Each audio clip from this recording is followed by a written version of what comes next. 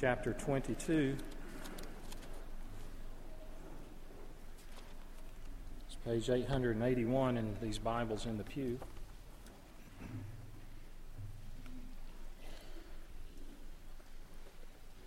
As we prepare to come to the Lord's Supper in just a few moments.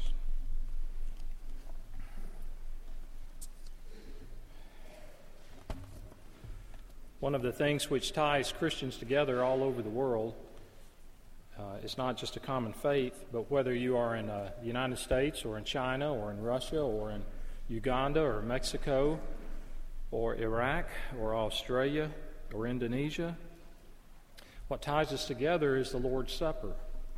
And to understand it properly, whether you are very familiar with this or this may be new to you, we must understand what took place in Jesus' day with Passover that was been observed for almost 1,500 years by the time we come to this in Luke chapter 22. So follow along with me as I read beginning in verse 1. Now the feast of unleavened bread drew near, which is called the Passover, and the chief priests and the scribes were seeking how to put him to death, for they feared the people. Then Satan entered into Judas, called Iscariot, who was one of the number of the 12. He went away and conferred with the chief priests and officers how he might betray him to them. And they were glad and agreed to give him money. So he consented and sought an opportunity to betray him to them in the absence of a crowd. Then came the day of unleavened bread, on which the Passover lamb had to be sacrificed.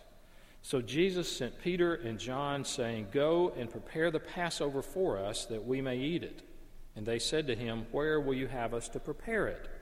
He said to them, "Behold, when you have entered the city, a man carrying a jar of water will meet you. Follow him into the house that he enters, and tell the master of the house, 'The teacher says to you, where is the guest room, where I may eat the Passover with my disciples?' And he will show you a large upper room furnished. Prepare it there." And they went and found it just as he had told them, and they prepared the Passover. Now when the hour came, he reclined at table, and the apostles with him. And he said to them, "I have earnestly desired to eat this Passover with you before I suffer. For I tell you, I will not eat it until it is fulfilled in the kingdom of God." And he took a cup, and when he had given thanks, he said, "Take this and divide it among yourselves. For I tell you that from now on I will not drink of the fruit of the vine until the kingdom of God comes." And he took bread, and when he had given thanks, he broke it and gave it to them, saying, "This is my body, which is given for you. Do this in remembrance of me." And likewise the cup after they had eaten, saying, "This cup that is poured out for you is the new covenant in my blood. But behold, the hand of him who betrays me is with me on the table. For the Son of Man goes as it has been determined, but woe to that man by whom he is betrayed." And they began to question one another which of them it could be who was going to do this. So ends the reading of God's Word. Let's pray for just a moment. Our Father, we ask that with the psalmist, we pray you to open our eyes that we behold wonderful things from your law. Lord, we know that the Lord's Supper brings us to a point of decision to look at our own lives, whether we really believe in Christ or not. May you make that clear. May you give us understanding if we are in darkness this morning as to the truth and reality and application of the gospel to our hearts. In Christ's name we pray. Amen. Passover was also called the Feast of Unleavened Bread, and it was a meal that is celebrated in observance and in celebration of looking back to God's deliverance of the Jewish people from slavery in Egypt. Verses 2 to 6 here in the passage tell us about Judas. Jesus' enemies are seeking an opportunity to kill him, and they are angry at what he has said. They are infuriated that the crowds are following him, and they are plotting against him, but they need an edge. They need an insider to help them. And they find that person, or rather that person finds them, in Judas. Verses 3 to 6 that we read tells us that Judas knew the chief priest wanted Christ dead. And he makes a plot. He gives them a plan to deliver him to them. It was at his initiative, and they promised to pay him for his efforts. And so he makes the deal, and from that point on, the plan is set in motion.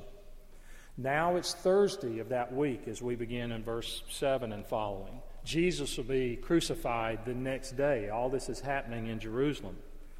He probably went to the temple that morning, as would be his custom. He probably went there, he taught, and then from there he sends two of his followers, Peter and John, into the city. And he tells them to look for a man who will be carrying a pitcher of water, and that man will be a guide to a house where there will be a room, an upper room, large enough where they can go and have the Passover meal together. As we get to verse 14, it's evening now, and Jesus and the disciples are gathered there in the upper room. They're reclining, as was the pattern of the day, at the table. Jesus most likely was at the head of the table where the household head would typically sit for that meal. And in verse 16, he says he desires to see the Passover with them, to eat the Passover with them this last time. Perhaps as he has anticipated the very specifics of his torturous death for many, many years, as he had known what would happen, perhaps he did this because he wanted the encouragement. Perhaps he wanted the fellowship before the torture which lay ahead. Now, Luke assumes a lot of knowledge on our part. He does not go in and describe in detail the Passover meal. But it may help you and me, especially if we're not from a Jewish background, to have an idea of what took place that laid the groundwork for what comes with Jesus instituting this, the Lord's Supper. It's pretty easy to understand the Passover meal because it's organized around 4 cups of wine. And it would transition from one cup to the other, and it had a different piece of the ceremony, you might say, went with each cup. The first cup, the father would take, the head of the household would take, he would call this first cup the fruit of the vine. And he would take a mixture of bitter herbs, he would dip those in salt water, and he would give some of that to each person who was there at the table. That's all that was done with the first cup of wine. Then the second cup is poured, but no one drinks of it yet. The father reminds them, after that second cup is poured, he reminds all the people at the table of God's blessings and promises to Abraham, their spiritual forefather from 2,000 plus years before. The man then, the father of the household, would recall God's faithfulness of delivering them out of Egypt. He would talk about how God gave his covenant, the Old Testament law, at Mount Sinai in the stone tablets. And then they would sing. They would sing 2 psalms, Psalm 113 and Psalm 114, to express their praise and thanksgiving to God for his mighty works that he had done out of his mercy and his power. Then, at that point, they would drink that second cup of wine. Now, with the third cup comes the main part of the meal. The father explains that those bitter herbs that he had passed out earlier represented the bitterness of the affliction that they felt while they were in slavery in Egypt. And on the table are 2 loaves of unleavened bread. And it's symbolic of how they had to leave in haste from Egypt during the night, that there was no time to make bread with yeast in it. And they call this bread on the table the bread of affliction. And there is the meat from the Passover lamb, and it represents how God passed over and he spared the lives of the firstborn in the households where the blood was sprinkled on the doorpost and the door frames. Now you would begin eating. This is really when the meal takes place. And the person presiding would take one of the 2 large cakes of unleavened bread, and he breaks it into pieces. And he would break it into pieces to symbolize that in their poverty in Egypt, they only had pieces. They did not even have whole loaves. And he gives thanks, and it would be passed around. And you, if you were a participant there, you would take a couple of the pieces, and you would put the bitter herbs between them, and then you would dip that into a puree of dates and vinegar and raisins, and you would get a piece of the Passover lamb, and then you would eat. And now they would drink that third cup. This is the cup of blessing, and a special thanksgiving prayer was said over it. And they remembered with gladness how once they had been delivered from Egypt, how they were out in the desert. They remembered that after the 10 Commandments and the other ordinances that were ratified with the blood of animals, how Moses and the 70 elders could ascend the mountain and in the visible presence of God. Then they would celebrate the anticipated blessing of eating and drinking. Now you come to the fourth cup of wine, and this is the final one. And they would sing Psalm 115, and they would sing Psalm 118. And by now, after really a long period of time, it could have been several hours they had been together in the preparation of the meal and their fellowship together, they would have been filled with optimism and hope and thankfulness to God for His faithfulness in the past. And now they would drink that fourth cup, and the feast would be over. And so, having been together now for a long period of time, having gone through this ceremony that they, from their backgrounds, had observed numerous times in the past in their families or as they were children and now together. But now Jesus changes everything. At the end of this very familiar meal, in verse 16, Jesus says He will no more eat this Passover meal with them until it's fulfilled in the kingdom of God. And what He meant by that is what is explained later in the New Testament, that Christ, our Passover, also has been sacrificed, it says in 1 Corinthians 5. It would be fulfilled when Christ, our Passover, was sacrificed for us. So that's why in verse 17, Jesus says, take this, divided among yourselves. He was saying the Passover cup, this last fourth cup of wine, this fourth cup, is now abolished. In other words, He's saying, do what you will with it, for we shall have no more occasion for it. And in verse 18, He says He will not drink of it until the Spirit is poured out. And instead of the Passover, Jesus is going to initiate something entirely new, and that's the Lord's Supper. What is a sacrament? We hear the term around religious institutions about sacraments. A sacrament, well, look at your bulletin. Turn to the next page, please, from where we were. We will use this later in the service, but let me give you a formal definition of a sacrament from the Westminster Larger Catechism. A sacrament is a holy ordinance established by Christ in His church as a sign, seal, and outward display to those within the covenant of grace of the benefits they have from Christ's mediation. It serves to strengthen and increase their faith and all other graces in them. It obliges them to obey God and to witness to and cherish their love and fellowship with each other. And it teaches them from those outside, and it distinguishes them from those outside the covenant. So a sacrament is something usually very ordinary, which has acquired a very special meaning. Now, we understand the Bible teaches there are two sacraments, baptism and the Lord's Supper. Now, think about baptism. What is more common and simple than water? Think about the Lord's Supper, bread and wine. In and of themselves, they have really no value, almost no monetary value, and very little value beyond that. But they become special in a sacrament because of what they represent. The bread, in verse 19 that we read, that Jesus said, the bread represents His body. That's the giving of Christ's body as a sacrifice for us, commemorated by the breaking of bread. The bread is to be food for our souls. It shows how we are satisfied in Christ since He paid for our sins. And we do this in remembrance of what He did in dying for our sins. It's a memorial. It makes us partakers of Him. So we don't believe anything special happens. It's strictly to remember what God has done. The wine, that represents the shedding of His blood.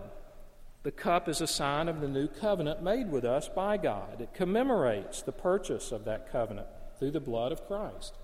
So what is most important as I drink of this as a believer is that I realize His death in the past was for me right now. The most important thing in partaking of the Lord's Supper is to realize that His death then applies to me now. That's the main thing. There's no need to make this very complicated. There's lots of debate through history about some specifics of it, but the intention of the Lord's Supper is for us to remember what Christ has done. Now you say, well, what's so important about remembering? I remember. I don't need this to remind me. It's interesting when you read the Old Testament, and especially the Psalms, when it talks about the people of God forsaking God, losing their faith, falling into apostasy, falling away from the faith. Typically, there is a phrase that shows up over and over. They forgot. They forgot. They did not remember. We are prone to forget. We are prone not to remember what God has done. So the Lord's Supper is to remind us of what Christ has done in being a substitute for our sin. Let me give you 3 applications as we prepare to come to the Lord's table in just a few moments. We come to exalt God. That's the first one. We do come with reverence. We come to the table with reverence because we're reflecting and remembering the death of Christ. But joined to that reverence is celebration. We come with joy. It's not a time to be somber. It's not a time to be morbid. It's not a time to be sad. Why? Because we celebrate the gospel. What's been accomplished? It's the Lord's Supper commemorating the death of Christ. And he says, observe this until when? Until he comes again. Which means that if he died for my sins, and I celebrate this table until he comes again, then of necessity something happened in between. His resurrection. His resurrection. And so he can't come again if he's still in the grave. So the resurrection is God's proclamation that Christ was who he claimed to be. So today we celebrate. We're not here to celebrate the church. We're not here to celebrate tradition. We are here to celebrate the gospel of Christ. Do you know that today? I mean, in a crowd this size, there's a possibility that maybe you are here today and you really don't know Christ. Maybe you've not put your faith in him. You know about him. Maybe you even respect and like what you've heard. But have you recognized that his death on the cross had particular application for each of us? That the Bible says we are dead in our trespasses and sins, that all of us have turned away. Each of us has turned to his own way. And yet the Lord has caused the iniquity of us all to fall on him, that he became your substitute if you trust in him, that he paid for your sins, that there's not enough you can do to make yourself acceptable to God, that when you trust in that, that payment then is applied for you. It's offered to everyone in here. Doesn't matter your age, doesn't matter your background, it's offered to everyone. And secondly, application. We should come having examined ourselves. Over in 1 Corinthians 11, we have the details of what that means. It says, whoever eats the bread and drinks the cup of the Lord in an unworthy manner shall be guilty of the body and the blood of the Lord. But let a man examine himself, and so let him eat of the bread and drink of the cup. So we're to examine ourselves. We're to take an inside look. We're always to be satisfied with our redemption, Christian. You cannot add to the work of Christ. But we're not to be satisfied or become complacent with where we are in serving Christ. Never be satisfied with where you are in your growth in Christ. We can be thankful to God for what he's done, and yet, like the Apostle Paul who said, I press forward. So we examine ourselves. What type of examination? I've collected questions from authors and other places, and I've written them down. And I use some of these, such as questions I ask myself. I was asking myself last night, is my relationship with God healthy? Am I pursuing holiness? Am I resisting temptation and putting sin to death in my own body? Am I growing in the means of grace, such as prayer and worship and the Scriptures and obedience? Am I confessing my sins regularly? Am I seeking to present every single aspect of my being as a living sacrifice for God? Am I a person of integrity by the Holy Spirit? Am I generous? Do I value people? Do they feel valued by me? Am I praying for others on a regular basis? And in the area of time, I said, have I been a steward of the time God's given to me? You know, as a pastor, I'm around a lot of cemeteries, and sometimes when I get there early, I walk around and I read what's on headstones and footstones. And if you look on a typical footstone in America, you've got a date on the left, birth date. You've got a date on the left, on the right, and what's in between those two dates? A dash. That's your life. We're living on the dash. That's what you are right now. And so I'm asking, am I making that dash count for God's glory? Does it reflect loving God, loving others, serving people? Have I been a steward of relationships? Have I offered words of encouragement to my spouse, my children, other family members, to friends and co-workers? Are your relationships with others healthy? Do you have unresolved conflict? Is it in my power to resolve that conflict? What steps can I take to resolve it before the communion service? Do I have attitudes of hatred and racism in my heart? Have I said anything unkind or hurtful to another person that I need to confess? Have I lied to anyone to whom I need to confess? And on and on. I have many others. Have I been a good steward of money? Am I being responsible for what God has entrusted to me? Am I being enslaved to debt? Am I giving more generously, etc.? On and on. Have I been a good steward of my relationship with God? Did I prepare my heart for worship today? Did you? What preparation did you make before you came to worship today? Have I sought to meditate on God's Word day and night? Am I reminding myself of the truths of the gospel and God's grace and generosity to me daily? Am I committed to making disciples of all nations? Now, just from that brief survey, do you think this makes me feel better about myself? What does it do?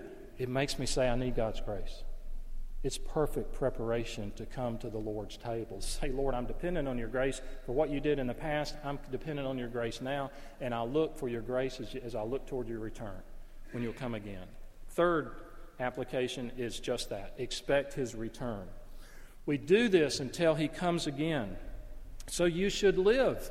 And today especially, you should contemplate the return of Christ, the second coming of Christ. Does Jesus seem far away from you?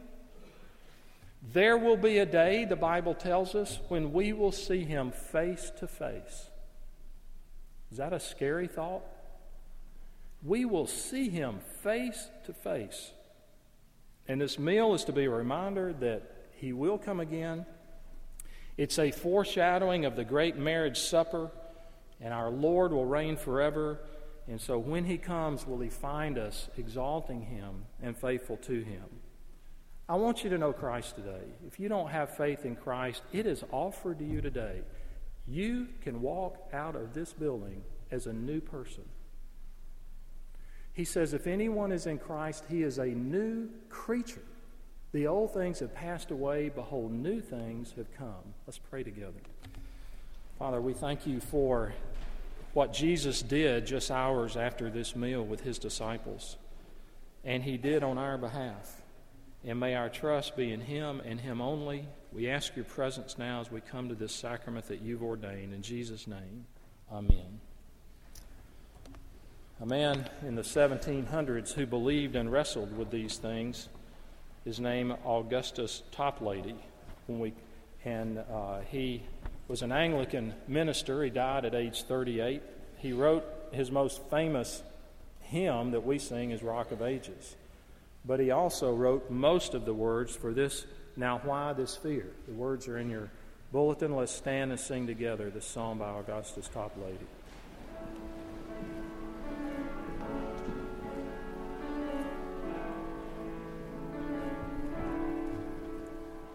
Now why this fear and unbelief? Has not the Father put to grief his spotless Son for us? And will the righteous judge of men condemn me for the debt of sin, now cancelled at the cross?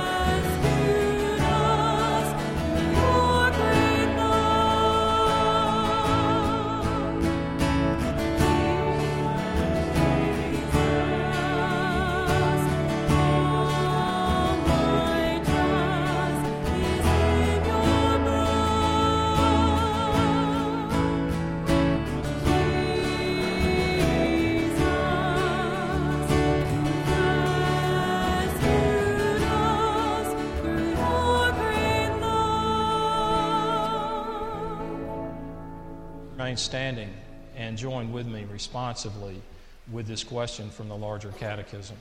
What is a sacrament? A sacrament is a holy ordinance established by Christ in His church as a sign, seal, and outward display to those within the covenant of grace of the benefits they have from Christ's mediation. It serves to strengthen and increase their faith and all other graces in them.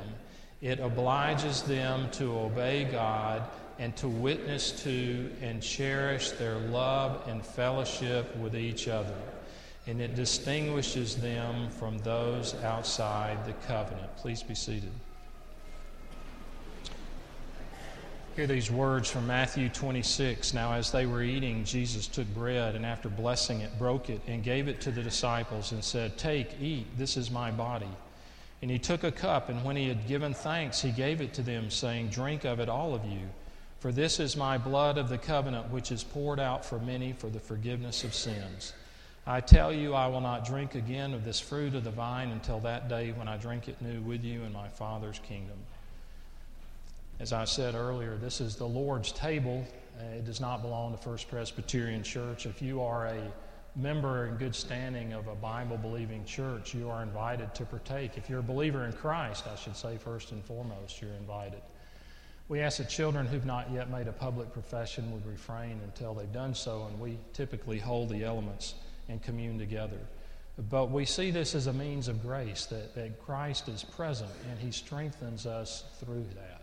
If you are rejecting Christ, if you've not yet come to where you believe in His work, in Him, in the gospel, then just let the elements pass. The Bible warns about eating and drinking judgment to yourself. But I would urge you to pray and ask God to give you faith, even as we sit quietly as the elements are passed. Let's pray together. Father, may you take this sacrament now of these simple elements and use them as means of grace here in our lives. In Jesus' name, amen. As I read, Jesus, on the night He was betrayed, He took bread, He broke it, He gave it to His disciples, saying, "Take and eat. This is my body for you."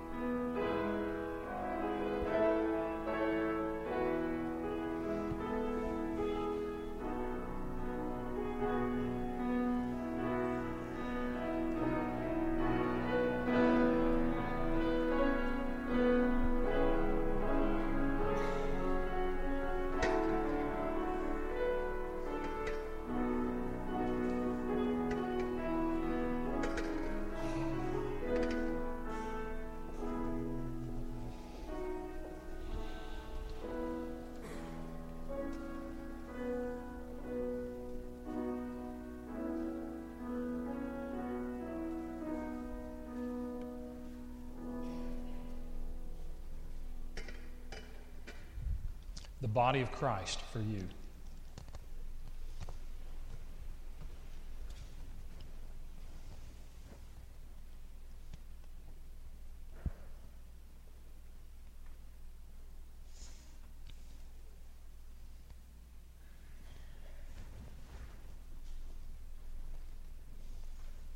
In the same manner, the Lord Jesus took the cup after supper, and thanks having already been given, he placed it before the disciples, and he said that the wine that was contained in the cup represented his blood that was shed for the remission of their sins.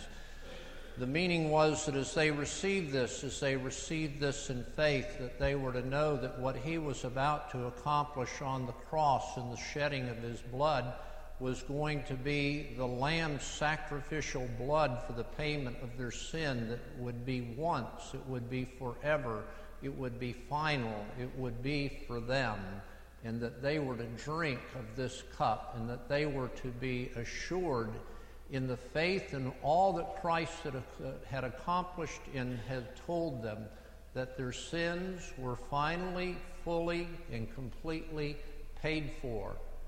We need, in the same way, to receive this cup with great joy, to know that Christ has redeemed us by his blood from all our sins. Receive this now in faith in Christ Jesus.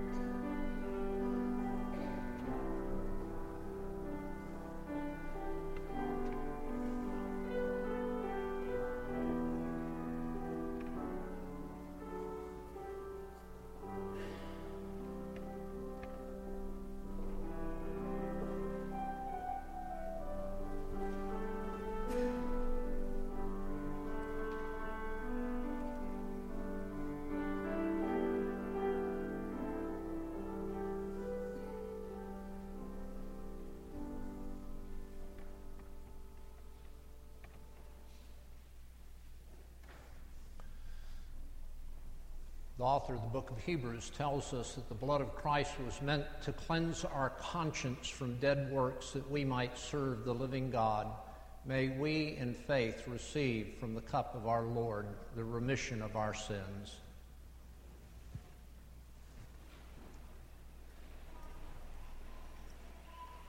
Eternal God, we are eternally grateful.